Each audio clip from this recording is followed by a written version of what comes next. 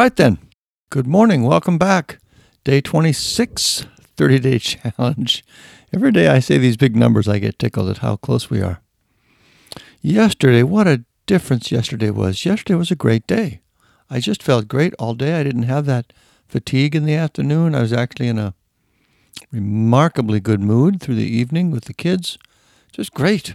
Really nothing much even to say besides that. The interesting thing is that this morning, reasonably good night's sleep, got up, went for the walk, did all that, but I'm just not that strong and sharp this morning. I kind of lolled around in bed a bit versus I usually get right up.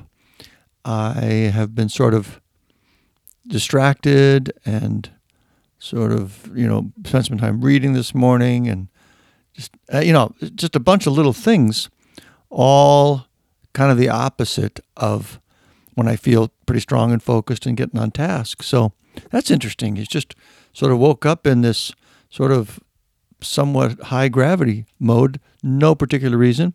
And that's the way it goes, right? I mean, you just don't know necessarily what's going to trigger one state or another. You just got to learn to be more aware, to monitor, and to adjust as needed. That's what I think anyway. All right, short report today, and we'll see you again tomorrow.